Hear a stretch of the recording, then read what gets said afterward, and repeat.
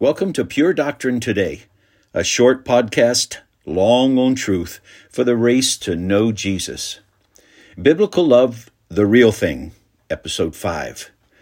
We turn in this episode in Romans 12, 14, and 17 through 21 to four more snapshots. This time, how to love non-believers, that is, those the Bible calls our enemies. The Apostle Paul identifies these folks as those who persecute us, who do evil to us, who do not want to live in peace with us. This might be a relative for some of you. It might be that gal or guy at work. It could be a fellow classmate. It could be a leader who opposes what we stand for as God's people. Perhaps the persecution is small, a joke once in a while aimed your way, or a nickname that identifies you as, quote, one of them. It could be someone who has cheated you or lied about you to get ahead at work. Or it might be someone you just can't seem to get along with no matter how hard you try. How do we love them God's way? Well, first, the Apostle Paul says we are to bless them. Verse 14, bless those who persecute you. Bless and do not curse them. Bless is the word we get eulogy from, to speak well of someone. It's the opposite, as the verse says, of cursing. That is, to bless our enemy is to ask for God to do them good, not harm. This is a command that echoes the words of Jesus in Luke 6:28. Bless those who curse you, pray for those who abuse you.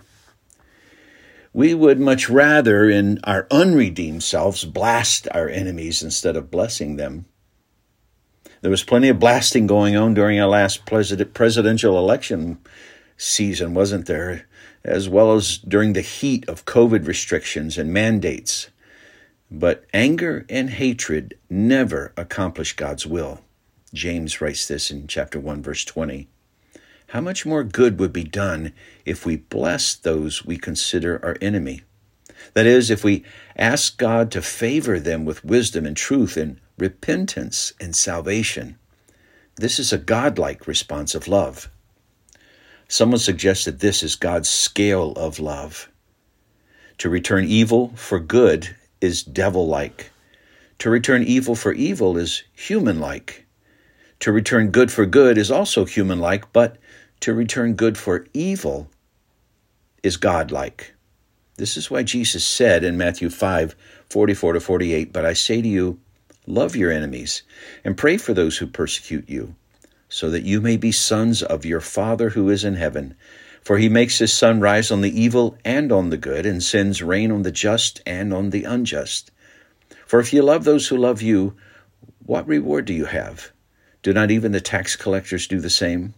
And if you greet only your brothers, what more are you doing than others? Do not even the Gentiles do the same? You therefore must be perfect, as your heavenly Father is perfect. And this is how God has loved us. In Christ, while we were yet sinners, Christ died for us, Romans 5:8. We'll continue on how to love our enemies God's way next time. Thanks for listening.